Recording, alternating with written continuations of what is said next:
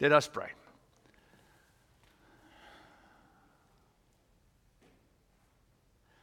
Here we are. We came from many different places, different addresses, with one common goal, and that's to come and sit at the feet of Jesus, to hear the words of God.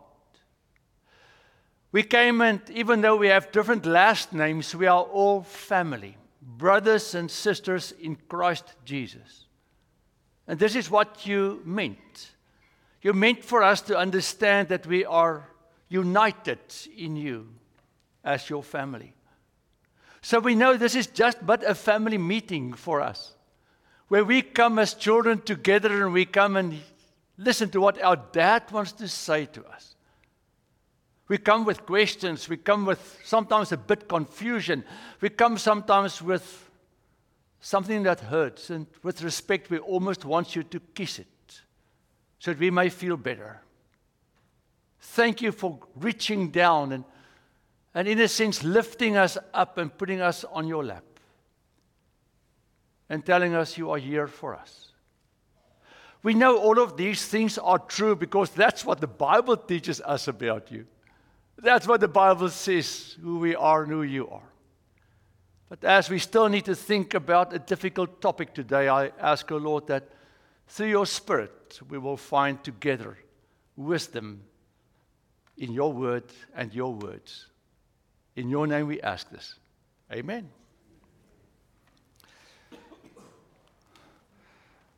So 2 weeks or so I started, 2 weeks ago or so, I started with a publication that was printed in January of 1563, and this publication was written by these two people, by Ursinus and Olevianus. And what I'm talking about, and you know it now well, is the Heidelberg Catechism. And the Heidelberg Catechism, the format is a question and answer format, and it all has to do with helping the people in the time when it was written, and in the time that we are now reading it, how to deal with life.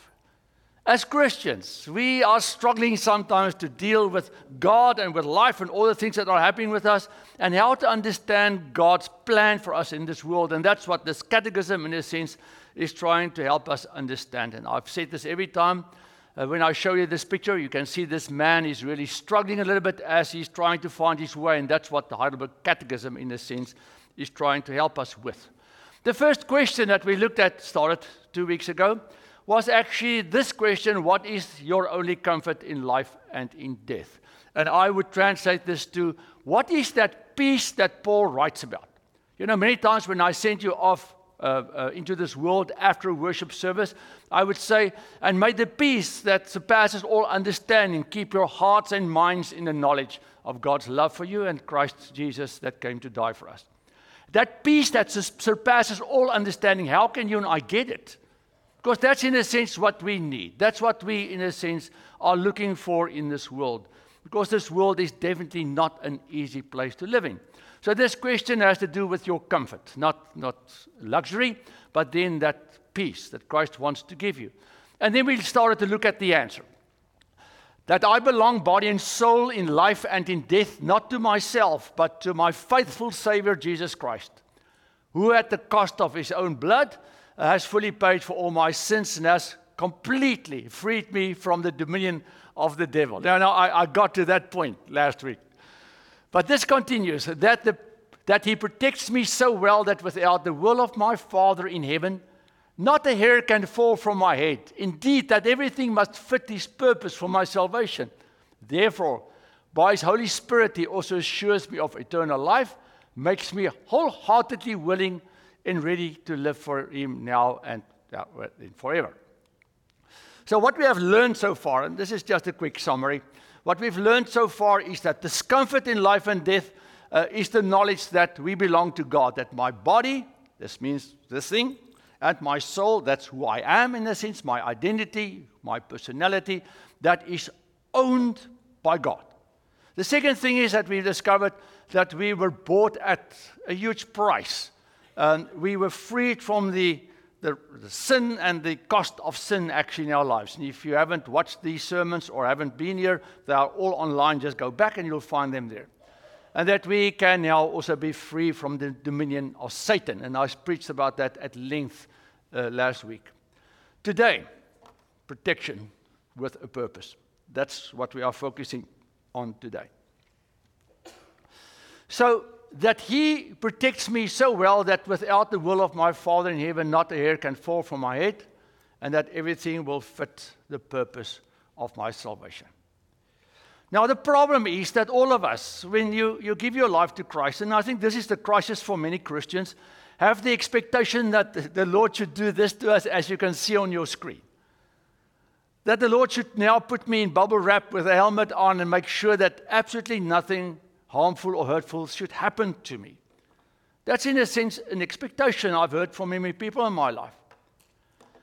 But the problem is that even though you give your life to Christ, you immediately discover that it's not that different. Believing in Christ, and I know a number of people who gave their lives to Christ late in their lives. Let me just say this. I actually have someone who gave his life to Christ quite late in his life, and he said to me, since I gave my life to Christ, everything went bad. That's actually what he told me. He said, before that I felt it was okay-ish, now I feel it's terrible. But we'll get there. The problem is the moment when you and I give our lives to Christ, we discover that our life is still full of losses. Because that is what suffering is all about, isn't it? Suffering means that we start to lose things almost since the day you are born. You start to lose a lot of things in your life that you grab onto. You lose family, you lose friends, you lose your health sometimes, you lose financially, you lose money. You lose the battle with gravity. That's... You know, nobody writes about gravity. There's really something wrong with gravity. It's getting worse every year. You know, last year I could pick up a bag. It was like nothing. This year, and same bag. I can't get the thing in the air. So something went wrong with gravity. So we are constantly losing things. And our hair. And our hair. I had some at some point. I promise you I had way more at some point. And in that answer it says, not a hair will fall from your head if it's not the purpose of God. So hair will fall. It's not that my hair will stay. I've had countless of people come to me, and actually 2 weeks ago, someone is sitting in my office and said to me, but why does real bad things happen to good people? I know of this family, this person told me, that has committed their lives to Christ, and they've committed their life to service, and now this, whatever thing happened to them. Doesn't it help to believe in Jesus? Now, what confuses us is a little bit what you and I will find in the Old Testament. In the Old Testament, they've got this, and the Greek word is theodicia, theology. It means that it says, good me, good God. And you'll find this a little bit in the Old Testament where David would say, if you behave, God is going to bless you. If you don't behave, God is going to punish you. So you need to sort of stay away from the bad things and everything will be fine. But that's not really what the Bible is teaching us about, that I can be exempt of all pain and suffering in this world. So the fact that I'm trying to live my life the best I can and I'm sort of a good person, why doesn't that then protect me? And then the thing, your faith just needs to be a little bit more. There are countless of groups that will come to people, and when they are suffering, will say to them, well, this happened to you because your faith is not strong enough. And actually, I have attended a healing service in a very strange type of church once in my life, where they would get the people up on the stage and they would say, well, I'll pray for you, and if you're not healed, it's all your fault. Because as if the pastor has this ability to heal all illnesses. And that's not what Jesus came to do, is to heal all illnesses. There's this, a little bit of a stupid story of this lady that was blind, and she said to a guy, you know, I really want to get some answers, because I've got people telling me I am blind because my faith is not strong enough, and if I have enough faith, I'll be able to see. This guy said to her, do you have a cane? She said, yeah. He said, well, if anybody tells you that again, just beat him on the head and say, if you had enough faith, you would not feel the pain. Right, so.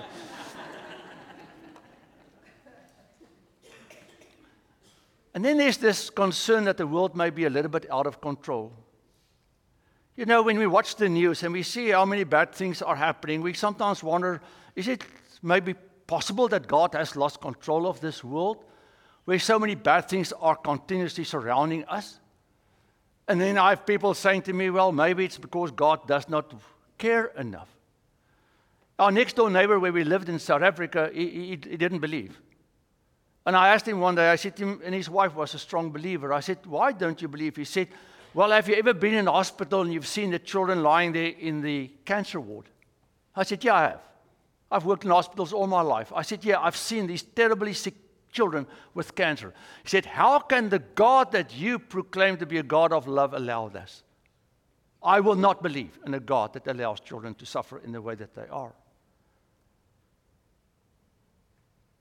And then we have people who would sometimes say, well, you know, I'm not really sure if it's really helpful to pray because I'm not sure if God is going to answer my prayer. So we make God a little bit smaller than our problems. And at the end of the day, people come to terms with the fact that they say being a Christian does not always help you in your suffering. But what does the Bible teach us about suffering? Now, I wrote there about the ripple effect. And the ripple effect has to do with the fact that if you touch water, if you throw a little rock in a pond, the circles of the waves will circle out all the way until it reaches the sides. And I think that's what the Bible teaches us about sin. The Bible tells us that in the world that we live, there's this constant ripple effect of sin that will touch the lives of every single person in this world, and it's irrelevant if you are a Christian or not. You see, when God created us, He meant for us to be with Him in the garden where He could fully protect us without any suffering, without illnesses, without pain, without financial loss, because He said, I will take care of you. But Adam and Eve decided to go and try to do it on their own because they believed the lie of Satan. I spoke about that last week. Now, I can very easily sit here and say, well, they were idiots. They should have stayed in the garden. They should have went on a diet and not eaten an apple. But the long and the short is what Adam and Eve were facing is what you and I are facing in the same way every day. You see, when I wake up in the morning, I today, on this day, need to decide if I'm going to believe in God and I'm going to follow His direction. Let's forget the ripple effect of sin. Just think about who I am. I wake up and I'm going to do today on my own, or I'm going to do it today with God. That's the question that every single person in this life needs to make every day. You know, so I had somebody once ask me, when did you give your life to Christ? I said, on January the 15th. He said, but that's today. I said, yeah. I had to give my life to Christ again today. Because that's what we do as Christians. I can't say I gave my life to Christ 20 or 30 or 40 years ago, and since then I have not really given Him any attention in my life. It's like I got married in 1980, but the last time I spoke to my wife was in 1990. That's not beneficial. So the long and the short is I need to give my life to Christ every single day, and that's the question that Adam and Eve looked at. So am I believing the lie of this world, or am I believing the truth of God as I open my eyes in the morning? That's the first thing. So I can't really blame them for sin that's in this world. I need to look at my own life also. And the problem with sin is the fact that we are trying to live our life without God. And the moment when you remove God, you see, people think when you remove God, it's just the concept of God that you are removing. But you're not removing the concept of God only. You are removing the influence of God in your life. And how does He influence you? Through His will and His word and His law. How does God protect us? God protects us, and the arms of God that He places around us is His will for us. He gave the Israelites countless of commandments, not only the 10. Go and look through the book of Numbers and the book of Leviticus and Deuteronomy, and you'll find there are countless of regulations and laws, because there's 1 million people almost walking through the desert without sanitation, all the stuff that we have, and God knew He had to keep this lot safe from themselves and from the environment they are living in. And God said, don't do this, don't do this. It's like when you have children, these little ones that walked in with me, my grandkids. You constantly need to tell them, brush your teeth, don't do this, don't do. It's nonstop. That's what God has to do for us. Now imagine you would leave 2 children, Amelia and Rena, alone in the house, and the parents go away for a day. What do you think will be left of the house after they stop crying? It's going to be terrible.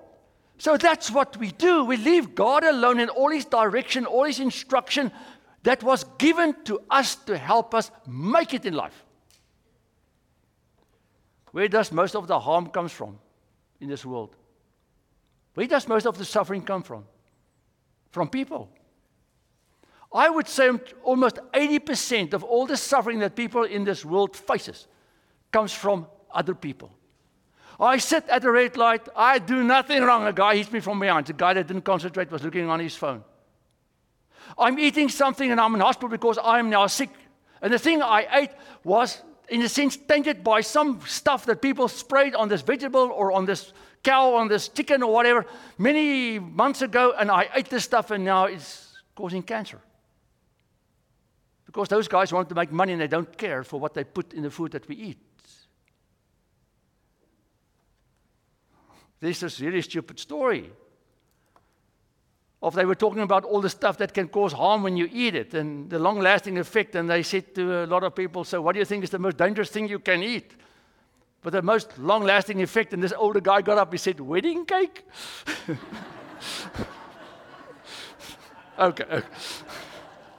Yeah, okay. But that just illustrates that relationships and failed relationships are causing so much pain and suffering in this world. That's not what God intended for us. But what we did is we removed God from the equation. We removed His will, His guidance, His direction. God talks about patience. God talks about loving your neighbor. I said to someone in my office recently, I said, you want to get rid of this person in your life. I said, why? Well, and then all the reasons. I said, and you're a Christian? Yeah. I said, so help me understand. The Bible says you need to love your neighbor with all your heart and your mind as you love God. Who's your neighbor? It's the one that lies the closest to you in bed. It's not the person across the street. It's the one that's with you in your house. You made a promise to the only holy living God to make it work. Why don't you make it work? But you see, we ignore all of these things that God has given us. And then we complain we are suffering.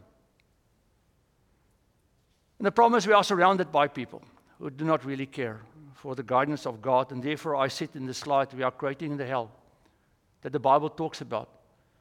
And a lot of people think that hell is this place that God has created with a big fire to burn you. Hell is not that. Hell is the ultimate consequence of your own choice. If you want to live without God, your life will turn into hell, because hell is a place where God is not, because you do not want Him to be there. Heaven is the choice to be with God because I care for God. I want to be with God. So if I live my life as if God is not important, I will end up where God is not, because I told Him I don't want to be with you. God said, then you go to a place where I'm not. And good luck. Because in that place, there's nothing of me, no kindness, no love, no grace, no nothing, mercy that you can find there. And this ripple effect of a world that we have created and helped create it a little bit, where God is in no way respected anymore, will cause harm, pain, and suffering. I was astonished a while ago that they went and they tried their best to remove all images of the 10 Commandments that were on government property. They were marble statues and things. They tried to remove those because we should not have them visible. The 10 Commandments of God are there as armors that God says, I want to put around you to protect you in a world that is already broken. So, I've lost control of this thing. Let me see, sorry. Can you move it on for me, please? So, what does the Bible teach us? Our suffering is sort of normal. I've said this to you so that in me you may have peace. In the world you face persecution, but take courage. I've conquered the world, John 16. You will be betrayed even by parents, brothers, by relatives, by friends, and they will put some of you to death. You will be hated by all because of my name, but no hair of your head will perish. By your endurance you will gain your soul. When you see Jerusalem surrounded by armies, then know that it is desolation that has come near. So what the Bible is trying to tell us, what the Lord is telling us in these words, is that as a Christian, I must expect that things will not always go my way. And if you look through the page of the book of Revelation, you will find that the church, the Christians, the people that belong to Jesus will actually face it as it becomes harder as time progresses. But we are protected, but not a hair from our head will perish. Blessed be the God and Father of our Lord Jesus Christ.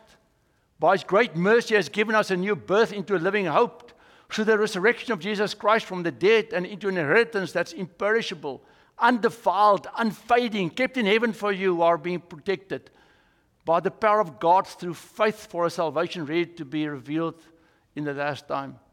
In this you rejoice, even if now for a little while you have had to suffer various trials, so that the genuineness of your faith, being more precious than gold, though perishable, is tested by fire, may be found to result in praise, glory, and honor when Jesus Christ is revealed. Peter wrote a really long sentence there, and you can actually preach probably 5 sermons just out of that one section that's there. But what does it tell us? The Bible teaches us in Hebrews that sometimes suffering is part of the way that God disciplines us. For the Lord disciplines those whom He loves and chastises every child whom He accepts. Endure trials for the sake of discipline. God is treating you as children. For what child is there whom a parent does not discipline? This is the quote from that Hebrews chapter 12 section that you see there. What does it mean? Sometimes God will take things away from me to get my attention. Sometimes God will take things away from me to bring a change in direction. To get my attention, but to also bring a change in direction. Isn't that what we did with our children? When they were younger, we sometimes would say, you can't have this anymore because you're not listening to me. You can't have this now because you're not ready for it, even though you want it so desperately. We came to Ferdinand's house the other day. A little Amelia, she's hungry, we know this. Well, I want ice cream. I said, no, you can't have ice cream now. Well, ice cream, it's just there. She started to open the freezer. I said, no, food first. A small tear wants to come in her eye because she wants her ice cream. There's the ice, she points to it. And here's the mean granddad that doesn't want to give, you know how much I love ice cream. I said, no, Amelia, food first, then ice cream. How many times in our life the Lord says, not now. Something else first. But Lord, it's painful, it doesn't work. I don't like it to be like this way. The Lord says, later, not now. Second thing, He helps us connect with others. 2 Corinthians. Blessed be the God and Father of our Lord Jesus Christ, the Father of mercies, the God of all consolation, who consoles us in our affliction, so that we may be able to console those who are in any affliction with the consolation with which we ourselves are consoled by God. I know of a few things in my life that happened. And later on I realized it had to happen that I could help someone else. Now I've told you the story of my wife that had a miscarriage at a difficult time in our life. And then another person in our church had a miscarriage 2 or 3 weeks later. And when we left, like 10 years later, she still said to me, that visit of yours really saved my life a bit, because she was ready to commit suicide. Because for the first time I could look her in the eye and I understood. Because we went through the same thing, and it's a long story, it's now short.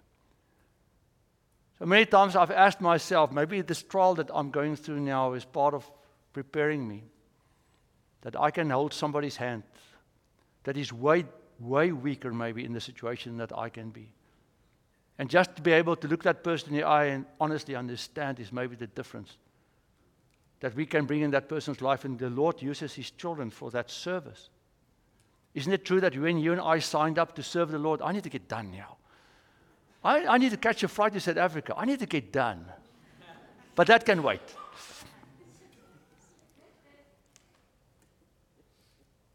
When you and I signed up as Christians, I signed up to serve the only holy living God and His kingdom. And I, in a way, said, Lord, I'm an instrument in your hand to build a kingdom that's bigger than my own life.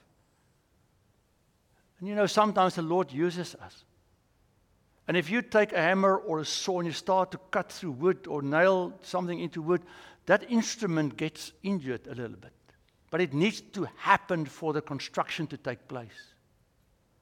Maybe that's part of my suffering and yours sometimes. It brings us closer to God, and that's really true. I don't think God purposefully will make us suffer so that we can come closer to Him, but He knows that many times when you are really struggling, that's when you turn to Christ. Interesting, when that guy passed out on the field, his heart stopped. Nobody complained when the whole team was kneeling and praying, were they? Nobody. What did the whole world say when that NFL player got injured? Pray for him. And normally if you say pray for someone, then you're, what's going on with you? Suddenly the world started to pray. It reminds us where we belong. When I turn on the TV and Louise told me this morning, George and I were 2 months ago on the flight where the plane crashed yesterday, between Kathmandu and Pokhara. That's the plane, maybe it was the thing that we were in, but that's exactly the route we flew. And I saw today, they say Nepal has the worst airline history. But 68 people were killed yesterday on the flight that we were 2 months ago. When I hear these kinds of things, I'm grateful that I'm still here today, but when I hear these kinds of things, I remind myself, I do not belong here. I belong in heaven with God. And that's the hope and that's the promise that we are given in Scripture, to be with God one day. And that's what the book of Revelation came to tell the churches. And we are the church of Christ, that we have this hope to be with Christ and with God one day. This world is never going to be heaven. Never. Forget it. Forget it. If we think it's going to get better, you are reading your Bible wrong, the wrong way around. It's not going to get better. Not according to the Bible.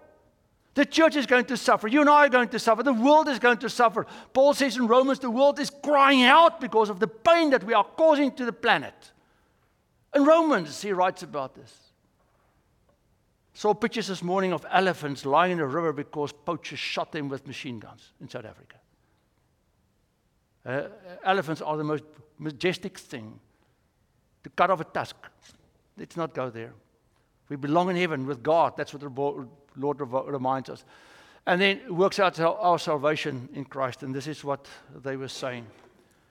That whatever happens to us is part of the salvation plan that God has for His kingdom. And I'm so grateful I can be a part of this. Even if I sometimes sit at a street light and a guy hits me from behind and my life is now sort of off direction, I always say, Lord, so this is going to be interesting to see. What are you going to do now that may serve your kingdom? But then, and this is my last words, but we were given the Holy Spirit. Therefore, we are comforted. The Lord knows your pain and your suffering. The Lord Himself was hanging on a cross and He suffered tremendous pain. That you and I may know He understands when you and I are not doing well. He knows loneliness. He cried out to His dad. He said, where are you in this moment of darkness? And His dad just kept quiet. He was not separate. His dad just kept quiet. And therefore, many times when you go through pain or through loneliness or whatever, we've got a God that understands. And He says, I'm with you through my Spirit, and I will give you the strength that you can continue. You may not think that you will get through this, but with my help you can and you will. Sometimes it will not work out exactly as you want because people die, and Christians died. And Christians will still die, and today Christians will die, but that's the way that God brings His kids home. Makes me wholeheartedly willing and ready from now on to live for Him. Why did they add that to the answer? You see, because I can give up. I can become a victim of this world and of the brokenness of this world, and I can sort of just give up and say, it's too painful, it's too hard, I can't. But when I become a victim, I am not effective in His hand anymore, and therefore part of this answer is suffering is part of life, and it's death and all of these things, but I am in the whole hands of Jesus. And therefore I should continue to live to the best of my ability.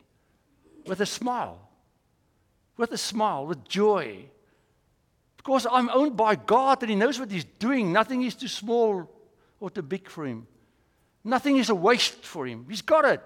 Just need to trust Him. So I need to get done now. That you live for Him. He's a person where you seek your joy. Where lies my comfort? When I look at life and I look at myself and all the things that surround me, where lies my comfort? That my body, broken by sin and a ripple effect that will find its way through my body, and my soul that will sometimes feel crushed by people and by this world and by the news and by all kinds of things happening in your life and my life. Even though all of this belongs to Jesus. Belongs to Jesus. I'm owned by Him. Therefore, I worked in the gold mines many years when I was a student, and I was a mile down, and I had to crawl through a very small space, and it was pitch dark. And one of the guys said, if the rock above you now moves 2 inches, we will never get you out. I said, no, I know. He said, are you afraid? I said, yeah, I don't like being here. I'm not really afraid. He said, why not? I said, because I know that God is with me here. If I get stuck, He will be with me when it's my end. I'm not alone. You see, we need to move forward, even though it's dark and difficult and dangerous sometimes. Not being stupid. Knowing that God is with me in the midst of the darkness and the danger of this world. And this guy said to me, you sound a little bit blasé. I said, I'm not. I'll be careful, but I'm owned. I'm owned. Amen.